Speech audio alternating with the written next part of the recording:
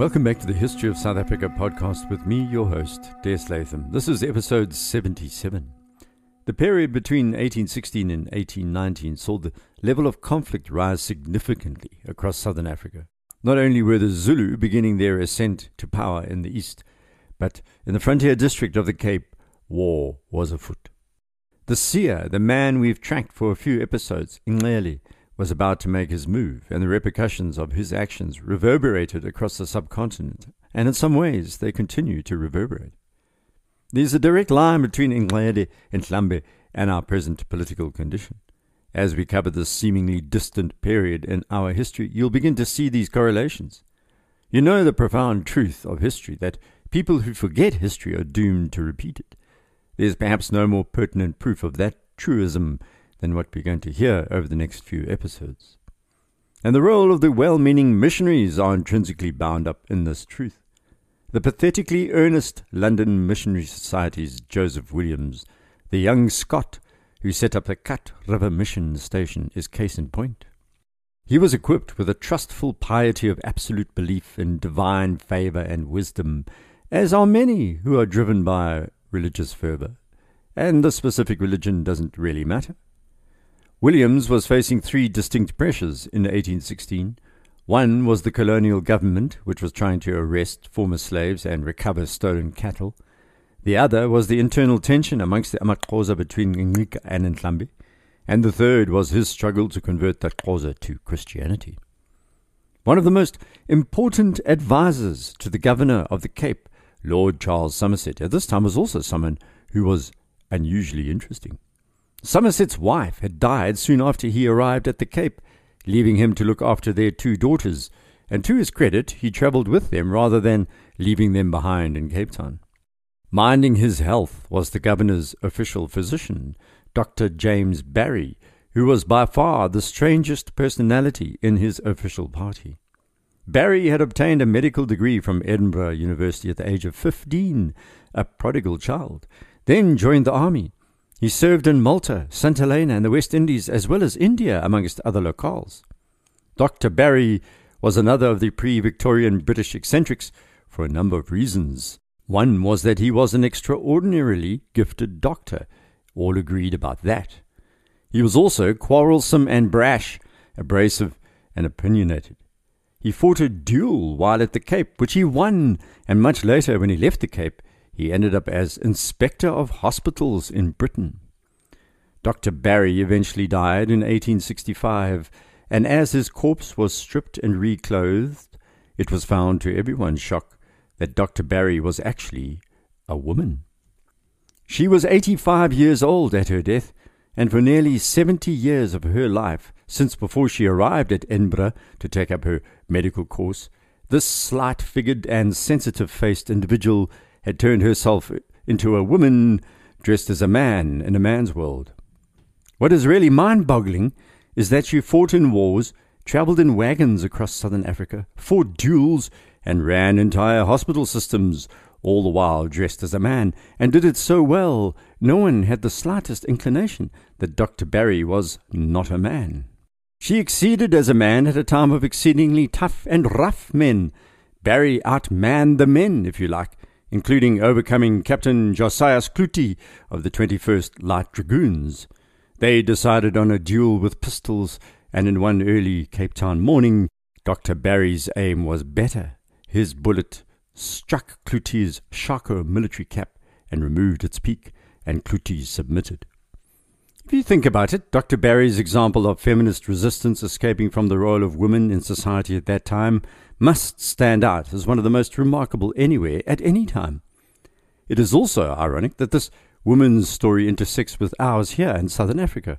But her relationship with Lord Charles Somerset is shrouded in mystery. During the posting to Cape Town, Barry became a close friend of the governor and his family. Dr. Barry helped Somerset's eldest daughters survive what was thought to be a fatal fever. And it's thought that Lord Charles discovered Dr. Barry's secret and that the relationship was more than friendship. Their closeness led to rumours, and ultimately an accusation briefly appeared on a bridge post in Cape Town on the 1st of June 1824, saying that the writer had detected Lord Charles buggering Dr. Barry, which led to a court trial and an investigation, as homosexuality was at that time strictly illegal. Despite these allegations, Somerset continued to employ Barry, and much later, when he lay dying in England, the doctor rushed to his bedside to nurse him through his final hours in 1831. The British government, by the way, was so sensitive about the claim that Dr. Barry, erstwhile Inspector of British Hospitals, was a woman, they ordered all her documents sealed for over 100 years. I'll come back to her story later. It's worthy of a full treatment episode, I'm sure you'll agree.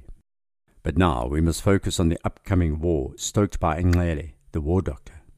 By 1817, the Cape had been reinforced with several hundred men from 2 regiments, the Royal African Corps, who were black soldiers from West Africa, and the 60th Regiment. Somerset was concerned. All the men of the 60th were depraved and regarded as deserters and criminals of the worst type. They were offered military service as an alternative to long penal servitude. When the first batch of 60th Regiment troops arrived at the Cape, infantry were sent to board their ship and maintain guard because there was a plot to seize the vessel and sail away. In June 1817, Somerset wrote to Lord Bathurst back in England that "I cannot employ the description of soldier of which the 60th Regiment is composed, foreigners, deserters from all nations, grumblers, and of general desperate and bad character." So he had the men sent to Robben Island as prison guards. The merit of the idea was that out in the shark-populated bay they were as isolated as the prisoners. "A set of the most desperate villains and worthless thieves and vagabonds that ever disgraced any country in the world," railed Somerset. What followed was probably the most notable escape from Robben Island ever reported. A whaling station had been established on the island, and a ship anchored offshore to load whale oil. A group of men from the 60th Regiment, together with convicts, rowed out to the ship and seized her. They threw the captain and members of her crew into a longboat. Then a convict, who had served in the Navy, took command, and the whaling boat moved off in what observers called a seaman-like manner. The soldiers tore off their regimental insignia and threw them into the sea. A few hours later, a naval vessel headed off in pursuit, but lost her in the Atlantic vastness. The convicts and the men of the 60th got away. This is also a story for another time. Those of the 60th who remained would have regretted not joining their comrades, considering what you're going to hear. The Royal African Corps and 60th were sent to the frontier, and their actions were going to bring the entire British military name into disrepute, and then recover it. The colonists, the Trekboers, feared the Amaxhosa less than these men, and begged Somerset to remove them. They were causing chaos. The Khoi and mixed-race clans in the region and the Amaxhosa regarded them as a curse on the land. However, many of these men of all nations and all races deserted the Royal African Corps as well as the 60th and went to live amongst the Xhosa. They discovered what others had found before them, the shipwrecked Portuguese and Dutch, the Americans, the French, the German, and the British sailors, the runaway slaves, the military deserters of all colours, and even freebooting Boers, all discovered that life amongst the Amaxhosa was to their taste compared to the torture of the life at the time. Once there, these men were committed for life and spiced up the Amaxhosa bloodlines and made the people even more dangerous because they took their knowledge of European ways into their new relationships. These men fought hard against the British because they knew if they were captured, it was hanging or some vile punishment that awaited. Remember last episode how Ndlambe had overcome his young nephew Nxele at the Battle of Amalinde. It's time to recount 2 major events linked to this conflict involving the British Army that was to further sour relations with the Amaxhosa. You know how Commander Brereton had arrived at the frontier to defend Nxele and how he seized tens of thousands of cattle and driven Ndlambe into the forests. And sitting alongside Ndlambe by now was his war doctor, Nxele. Watching all of this from Grahamstown was the commander, Major George Fraser. He had already sent a commando against Ndlambe earlier in 1817, and the major was about to fall into a trap set near Ndlambe's great place when the Boers on the commando convinced Major Fraser he was about to be outflanked. Ndlambe, you see, had broken his army into three and was trying to entice the British to attack him, then would fall on the soldiers from the flanks. The Boers had fought for 200 years on this veldt and knew that attacking a retreating rearguard in Africa was fatal. "You should never attack a bee's nest from behind but in front," they told him. "It will never do to fight the Xhosa so far in their own country." Wise advice, and Fraser luckily took it, turning back. But the Boers wanted some treasure from this commando and convinced Fraser to attack Nxele's people instead. 2,000 of those cattle were seized and a dozen men shot dead. Nxele was completely incensed by this. Once again, the inability of officials to tell the difference between different black clans had bitten them. You've also met the other important character in our story, Tiani Chachu. He was living with the missionaries at the Kat River and was sent to meet with Fraser in Grahamstown. The message from the Xhosa chief was as follows: "You have ruined us." Fraser's response was jaw-dropping. "Were those Nxele's people that I attacked?" asked the gormless major. "You know very well," Chachu admonished him. The venerable major then fell silent. But from then on, this became known as Fraser's blundering commando, a knowing operation with British connivance, allowing the Trek Boers to seek compensation from any Xhosa they came across, a blunt force on a land where many blunt forces were preparing to respond. The shooting up of Nxele's people was so close to the Kat River mission that they could hear the gunshots. Fraser declared he was innocent of the motive, but the Boers were not. They knew full well they were inside Nxele's territory when they began helping themselves to his cattle. What a downright mess! And it was to become even messier.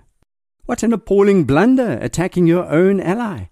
Tiani Chachu warned that the trust between Nxele and the mission was broken, and immediately the Scots missionary Williams felt the bonds between himself and his own workers weaken. Nxele's tenuous hold over his people was shattered. Chachu left the mission station, which meant Williams didn't have an interpreter.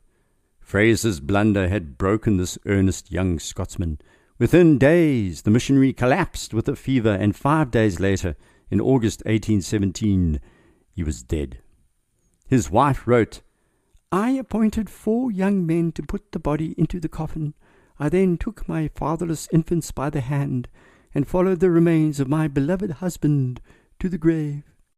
Back in Cape Town, Lord Charles's epitaph was terse and blunt. He called Williams timid and illiterate.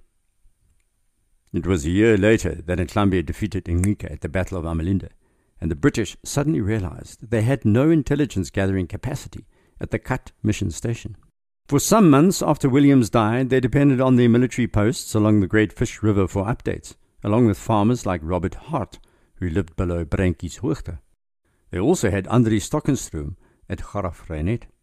There was only one other British-linked habitation between Xhosa country and the military headquarters in Grahamstown, and that was a small mission station called Theopolis, which was close to the coast. Missionary George Barker ran this tiny enclave, and it's from here that Somerset began to receive worrying reports about what Ndlambe and his war doctor Nxele were up to. After the terrible Battle of Amalinde, where hundreds of Nxele's warriors had died, Somerset had mobilized troops under Lieutenant Colonel Thomas Brereton of the Royal African Corps. Joined by a large Boer commando, they had swept into Xhosa country. Over 23,000 of Ndlambe's cattle were seized. Some say 3,000, others say as many as 9,000 were given to Nxele as a kind of reparation for Fraser's blundering commando the previous year. But both commandos inflicted deep scars on the AmaXhosa because they looted, raped and murdered women and children. Brereton retreated once he'd completed his mission, ransacking the entire region around the Fish River, and he was immediately fearful of the consequences of his actions. He warned Stockenstroom to remain wary at Grafreinet, saying, "Those who have been so greatly punished may attempt an incursion into the colony." Everyone who lived along the frontier began to hear reports that the AmaXhosa wanted revenge. After Brereton's actions, the AmaXhosa said openly, "We are without milk, and the new king in Nxele would not give us any, so we must get some from the white man's king. who has taken all our cattle and left us to perish. And so large-scale raids began by Christmas Day of 1818, and by the end of January 1819, the region of Albany was in flames once more. Most of this region was back in amaXhosa hands by the end of the month, and 5 British soldiers, including 2 officers, were killed in Xhosa ambushes.